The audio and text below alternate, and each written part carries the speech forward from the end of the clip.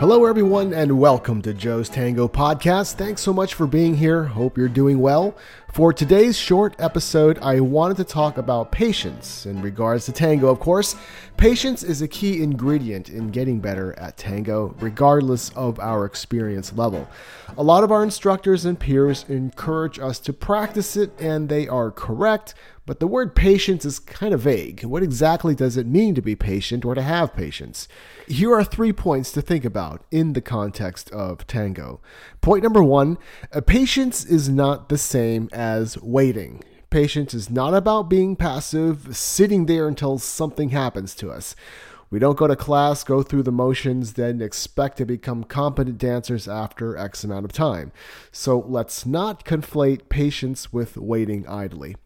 In tango, especially if you're a novice, when you're learning something new, you're going to feel like a klutz at first. Your brain understands what the teacher just told you, but your body needs time to adjust to it.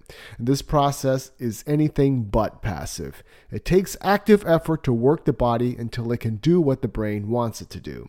And again, during much of that time, you're going to feel really clumsy.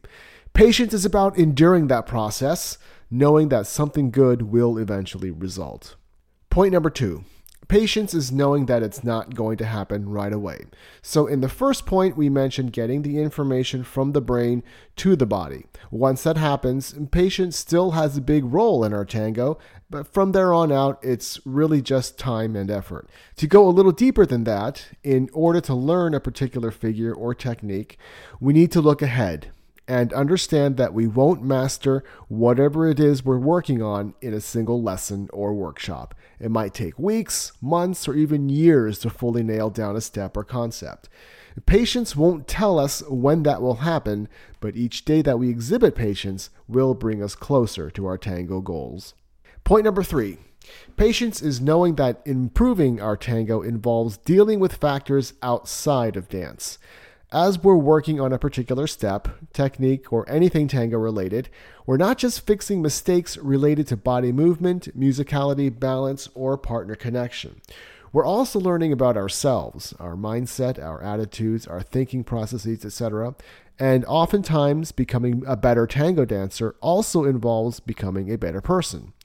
Patience is about having the humility to include that part in the journey. Okay, so 3 big things to think about while developing patience with our tango. Patience is not about waiting passively. Patience is knowing that it's not going to happen right away. And patience is knowing that improving tango also means improving ourselves. Hope you found this useful.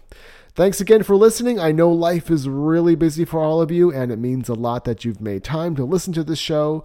If you're enjoying it, please take a quick moment to subscribe, and please leave a 5-star rating and review if you haven't already. That helps out a lot. For more stuff on tango, you can visit my new site, healthytango.com. You'll find the podcast there, as well as my blog, video guides, and more. Okay, that's it for today. You've been listening to Joe's Tango Podcast. I'm Joe Yang, and I'll talk to you again soon.